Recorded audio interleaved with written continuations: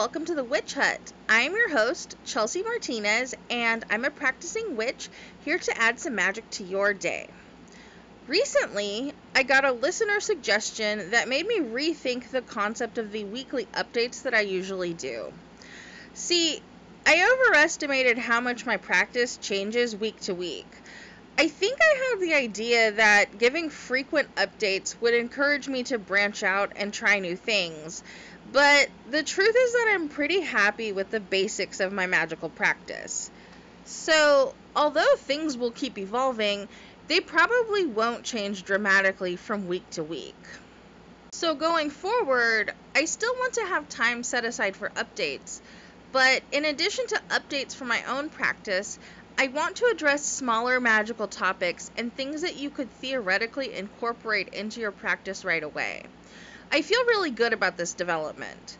My own interest in witchcraft leans heavily on the theoretical side, possibly because I've already done a lot of practical study. So having some time, which will always be dedicated to practical study, should help balance out this podcast and hopefully make it a little more friendly for listeners of all backgrounds and interest levels. And don't worry, I'll still make sure to add any updates about my personal practice or other witchy things that I enjoy. So for this first segment on practical magic, I want to talk about the color red. Color is a very easy way to tie your intention into a magical working, and red is one of the most versatile colors in my experience. It's also very fitting for our first official summer episode, both for its association with the season, as well as for its association with the number 1. Red is associated with passion, sex, and excitement. It's an excellent color to use if you want to spice up your love life, or if you're looking to supercharge a spell meant to attract a lover. Red is also tied to any other type of passion or excitement, so if you're looking to add some excitement or zest for life into a spell, incorporating the color red can be great. Red can also be used for health and vitality, and of course, red is associated with courage. I like to use red for defensive and protective magic. Red is often used for stop signs or other warning signs, so to me, red represents a warrior on my side, ready to defend the lines which I have decided are not to be crossed. Although I often use a black candle to protect a space, when I feel that there needs to be a little more active energy in my protective efforts, I'll use red instead. And speaking of active energy, red is associated with willpower and with action, so if I need quick results, I'll make sure to incorporate red. For example, I might do a candle spell for money using a green candle, appropriately dressed with money symbols or words to describe what the money is used for, and as that candle is being burnt, I use a red candle alongside it, or make sure to have some carnelian or another red stone on my altar. I have also sealed petitions with a red lipstick kiss or worn red during a spell to encourage faster results. Because red is so versatile, you can find a lot of different ways to incorporate it into your magical workings, but there are a few instances where it might not be so appropriate.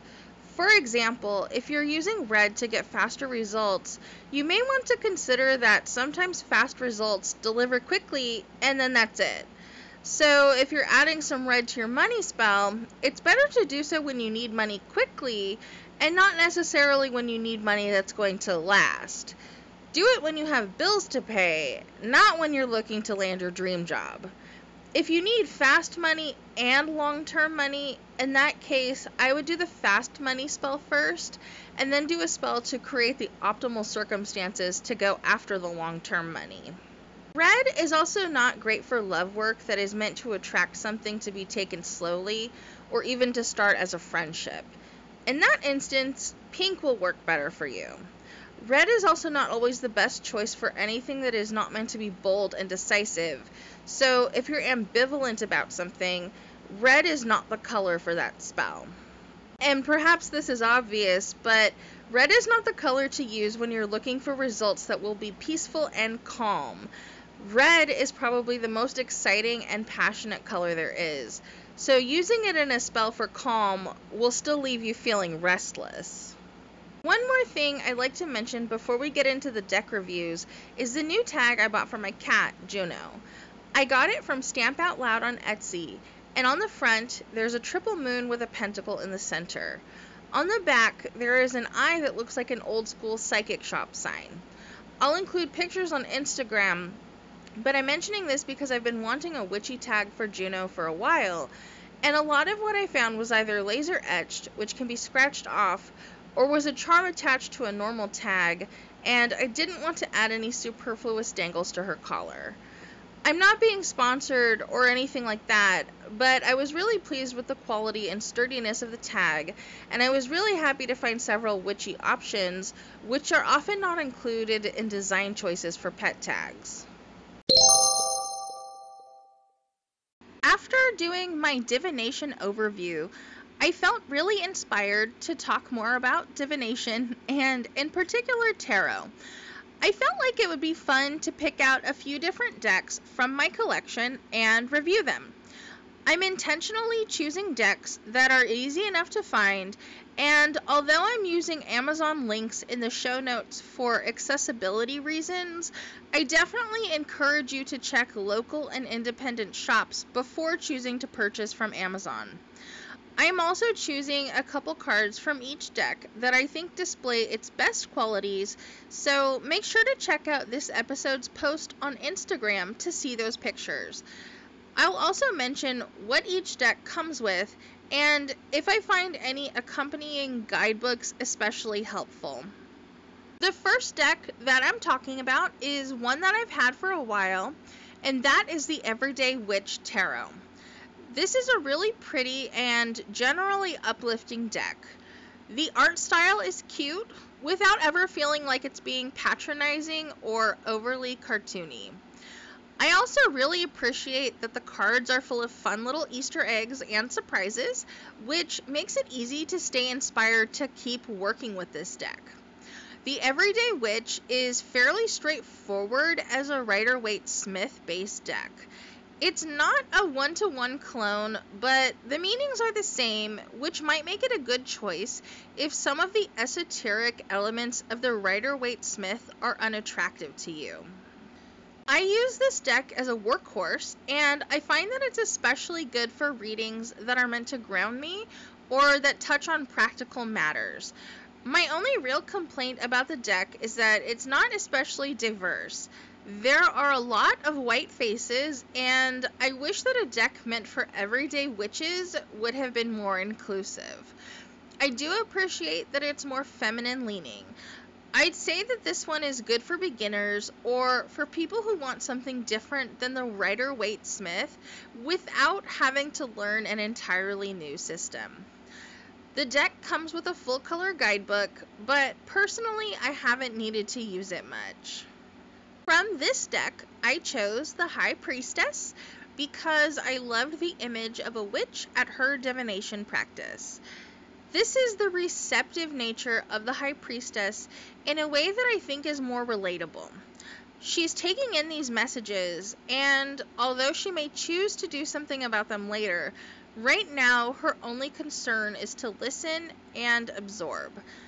I also like the subtle nods to the Rider-Waite-Smith High Priestess with the black and white pillars. The other card I chose is the Three of Swords. This is one of the cards that best displays why I love this deck.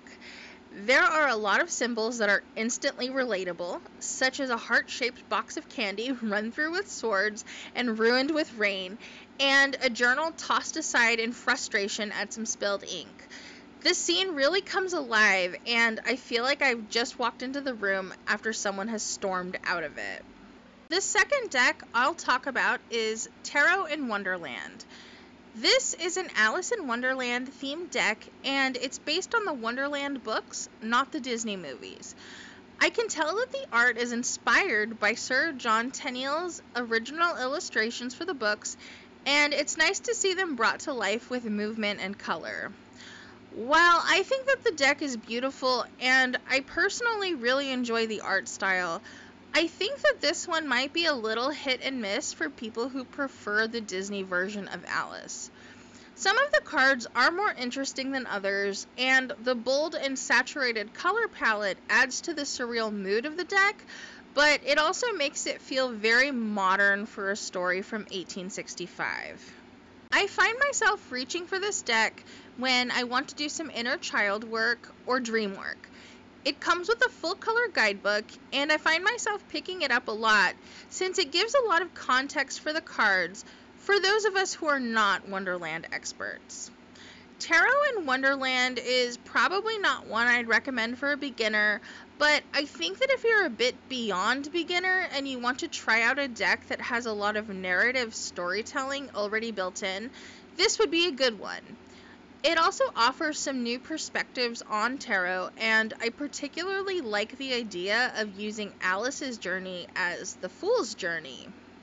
From this deck, I chose Temperance, which I think is often a misunderstood card, and I think that the illustration of Alice having to sample between the piece of mushroom that shrinks her and the piece that makes her grow larger until she's the right size is a great representation of the card. I also love that the scene is set at sunset, further showing how the place between two different ends of the spectrum can be just right and something completely unique. I also chose the Two of Cups, which shows the Mad Hatter and the March Hare. I find these two characters to be linked to each other, as they seem to share the same state of madness, aside from both being stuck at their eternal tea party. I also picked this one because I can see how the image is inspired by the Rider-Waite-Smith while having that Wonderland twist. The next deck I'll review is the Japaritse Tarot. I first came across this deck when my passion for tarot was being reignited after a long time away from the cards. And although I felt ready to branch out, the abstract and somewhat expressionist art was intriguing, but still too intimidating. However, by the time I felt like I was ready for the deck, it was out of print and prohibitively expensive to buy secondhand. I mourned, but unfortunately had to move on, even if seeing images from other, more fortunate souls did give me a pang of longing and a tug of remorse. But then, one fine day, this deck was reborn. My deck is the reprinted edition, and it was very well worth the wait. The color palette of this deck is the Stuff of Dreams, and it's very unique amongst tarot deck because seeing abstract decks is somewhat rare. And I think for fans of surreal and modern art, this deck will be a joy to dive into. I appreciate that the Japaritse feels very much like it's about the art, without taking itself too seriously to still be a usable deck. I prefer single card pulls with this one because there's a lot of material to sift through in each card. This one is definitely not a beginner's deck. It comes with a full color guidebook, and you'll need it, although many of the author's interpretations are somewhat speculative since the artist didn't write the guide. It departs far, far away from the Rider-Waite-Smith, and several of the card titles are changed. In my opinion, all of the changes make sense and add a new layer of perspective to the tarot. From this deck, I chose The World, which at first glance is a busy, colorful image. Then, as you allow your eyes to pause on various parts of the piece, you can start to pick out smaller details. A staircase, or some pearls. The way that it feels to observe the card is a lot like how I think of the world. There's a big picture filled in with smaller, significant details that contribute to the whole thing. I also chose the Five of Tides, or Five of Cups. This is a heavier card, but still beautiful, and I love that it feels somber but peaceful. A pregnant woman in mourning walks through a cemetery. In her grief, perhaps she's forgotten about the new life that will soon enter the world. It also seems that she can choose to keep walking amongst the graves, or turn and leave through a sunny clearing. The fourth deck I'll talk about is the Forest of Enchantment Tarot. This is an absolutely beautiful deck full of magic and wonder. In keeping with most fairy tales, it's not all sunshine and rainbows, but even the darker themes are explored in ways that make them seem like things you can overcome. They're just part of the journey. The artwork is mystical with lots of hidden surprises in every image. I would describe this deck as clever. A lot of these hidden surprises are things that feel like such flashes of brilliance to discover. To me, this deck isn't quite a departure from the Rider-Waite-Smith, although I think you'll benefit from using the guidebook. The symbolism is quite different, but the meanings are pretty close. I think that a beginner could use the deck pretty easily, although I think that because the symbolism is so different, you'll wind up learning to read this particular deck instead of a more universal deck that could be applied to other decks. My main issue with the deck is that the cards are a little small for all the tiny details that are packed into the images. The guidebook is full color and has full page images of every card, which is nice, but I wish that I didn't have to pull out the guidebook to see the little details. The guidebook is also a great narrative device, as it tells a story about all the goings-on of this enchanted forest. From this deck, I chose the Enchanter, or the Magician, which shows a magician in his study. I love his shelves lined with books and other magical bits, with his owl companion watching everything unfold. I can tell that this wizard has worked hard to become skilled and talented, and as a result, he can conjure up anything he wants.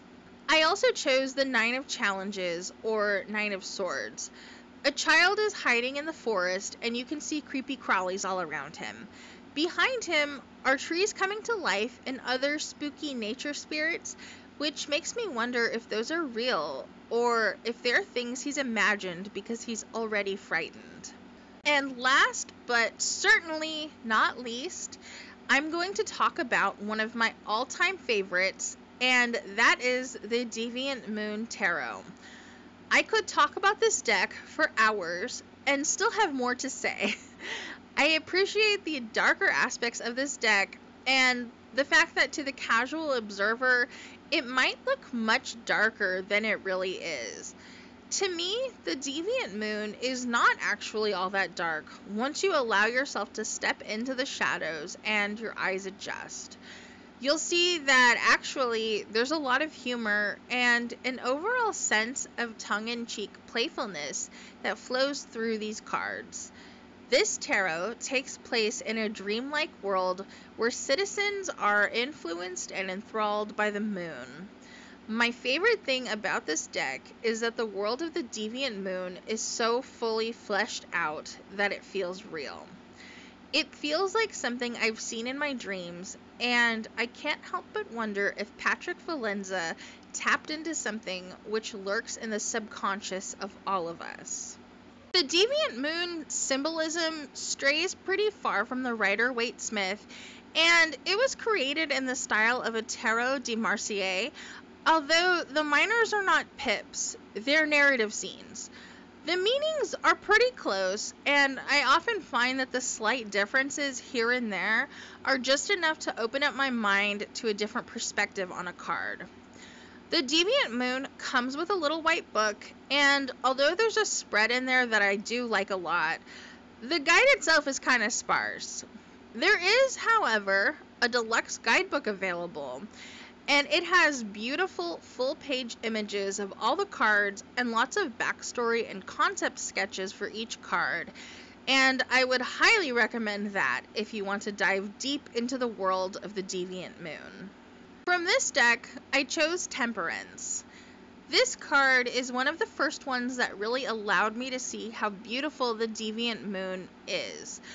I love the shade of blue used for the angel's body and how calm the whole scene feels, as if she exists outside of time. My original intention was to not repeat chosen cards across the decks in this episode, but honestly, this Temperance is too wonderful to not be included. I also feel that temperance is overall too often overlooked, so I feel okay about including two different versions of temperance. Choosing just one of the minors was difficult, since I think that's where the deck really shines. I eventually decided that I had to pick two, so I chose the Four of Wands, which shows a hand fasting couple in front of a beautiful flower bulb house.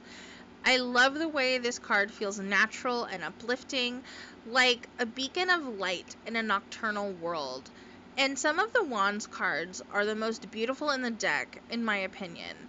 I like that the suit of Wands seems to be populated by forest dwellers outside the city of the Deviant Moon, and that aspect of the world building is just fantastic to me. I also chose the Two of Cups, which is a card that I feel is a great example of one which opens up a different perspective. In this card, Death is seducing Midnight. She's enthralled and allured by him, and although she lights up with excitement, and although for the time being they seem to be balanced and in tune with one another, there's always the possibility that she's been ensnared by someone who isn't very good for her, and she'll find it hard to disentangle herself. I also like the cityscape in the background, as that's a favorite feature of mine in this deck. Both the Four of Wands and the Two of Cups can relate to a betrothal or choosing to come together as a couple, and I appreciate the ways that the cards are shown to be very different. I think that to someone who is not well versed in the tarot, many of the cards can seem very similar, and I like that the Four of Wands shows a couple who has made a formal commitment to one another and is moving into their dream home. On the other hand, the Two of Cups speaks to the initial stages of love, where you may only be feeling excitement and lust, and reminds the reader that commitments made during that time may or may not pan out in the best way. For today's reading, I'm using the Forest of Enchantment Tarot, which is a deck that I reviewed earlier in the episode.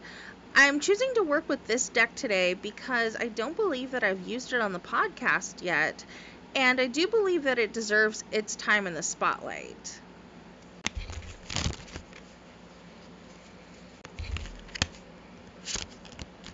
So, while I was shuffling, one card quite literally flew out of the deck at me, and that is the Weaver of Visions, which is the renamed version of the Queen of Cups.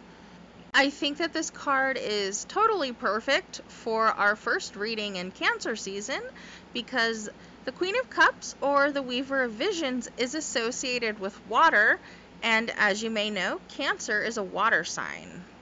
Because this deck does offer kind of a unique perspective on tarot, I do want to read from the guidebook before going into what I think we can take from this card and apply to our lives.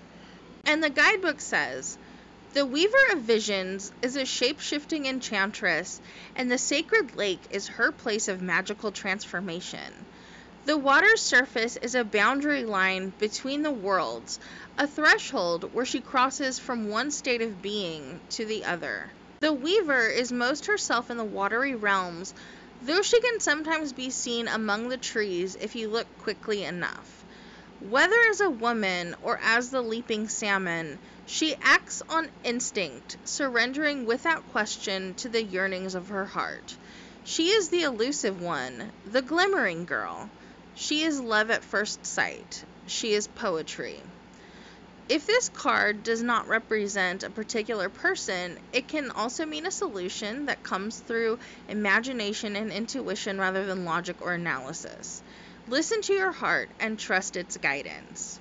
Some of the positive character traits associated with this card are being dreamy, intuitive, psychic, empathic, emotionally sensitive, graceful, subtle, a bit mysterious, or devoting yourself to those you deeply love.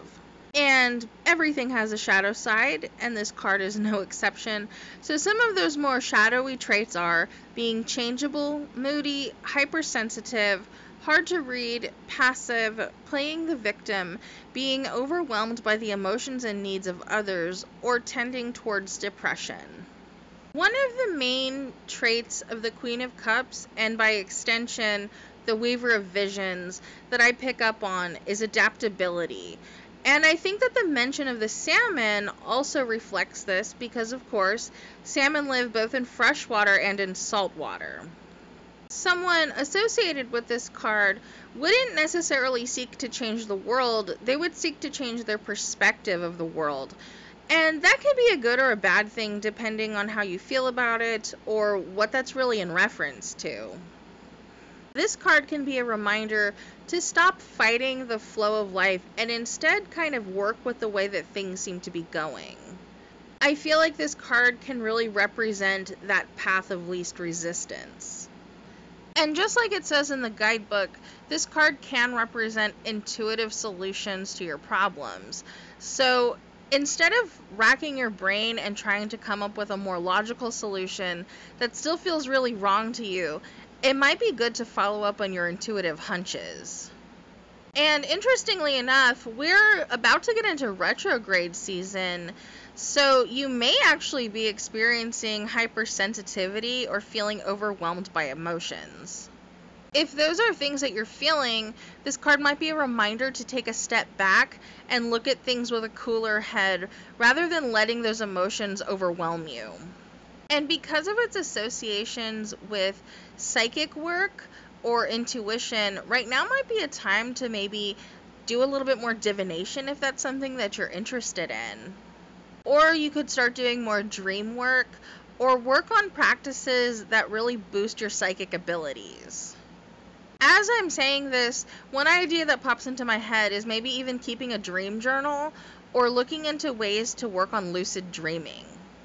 This might also be an indication that it's a good time to do some shadow work and really start to descend down into the roots of your soul and kind of see what you find there.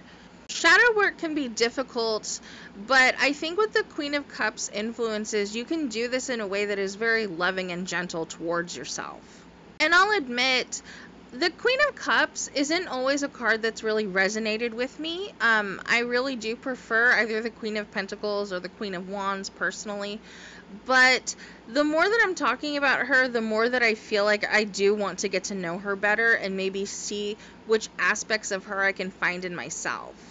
I think that it's possible that there are some dormant aspects of the Queen of Cups within me, and I would like to explore those a little bit more.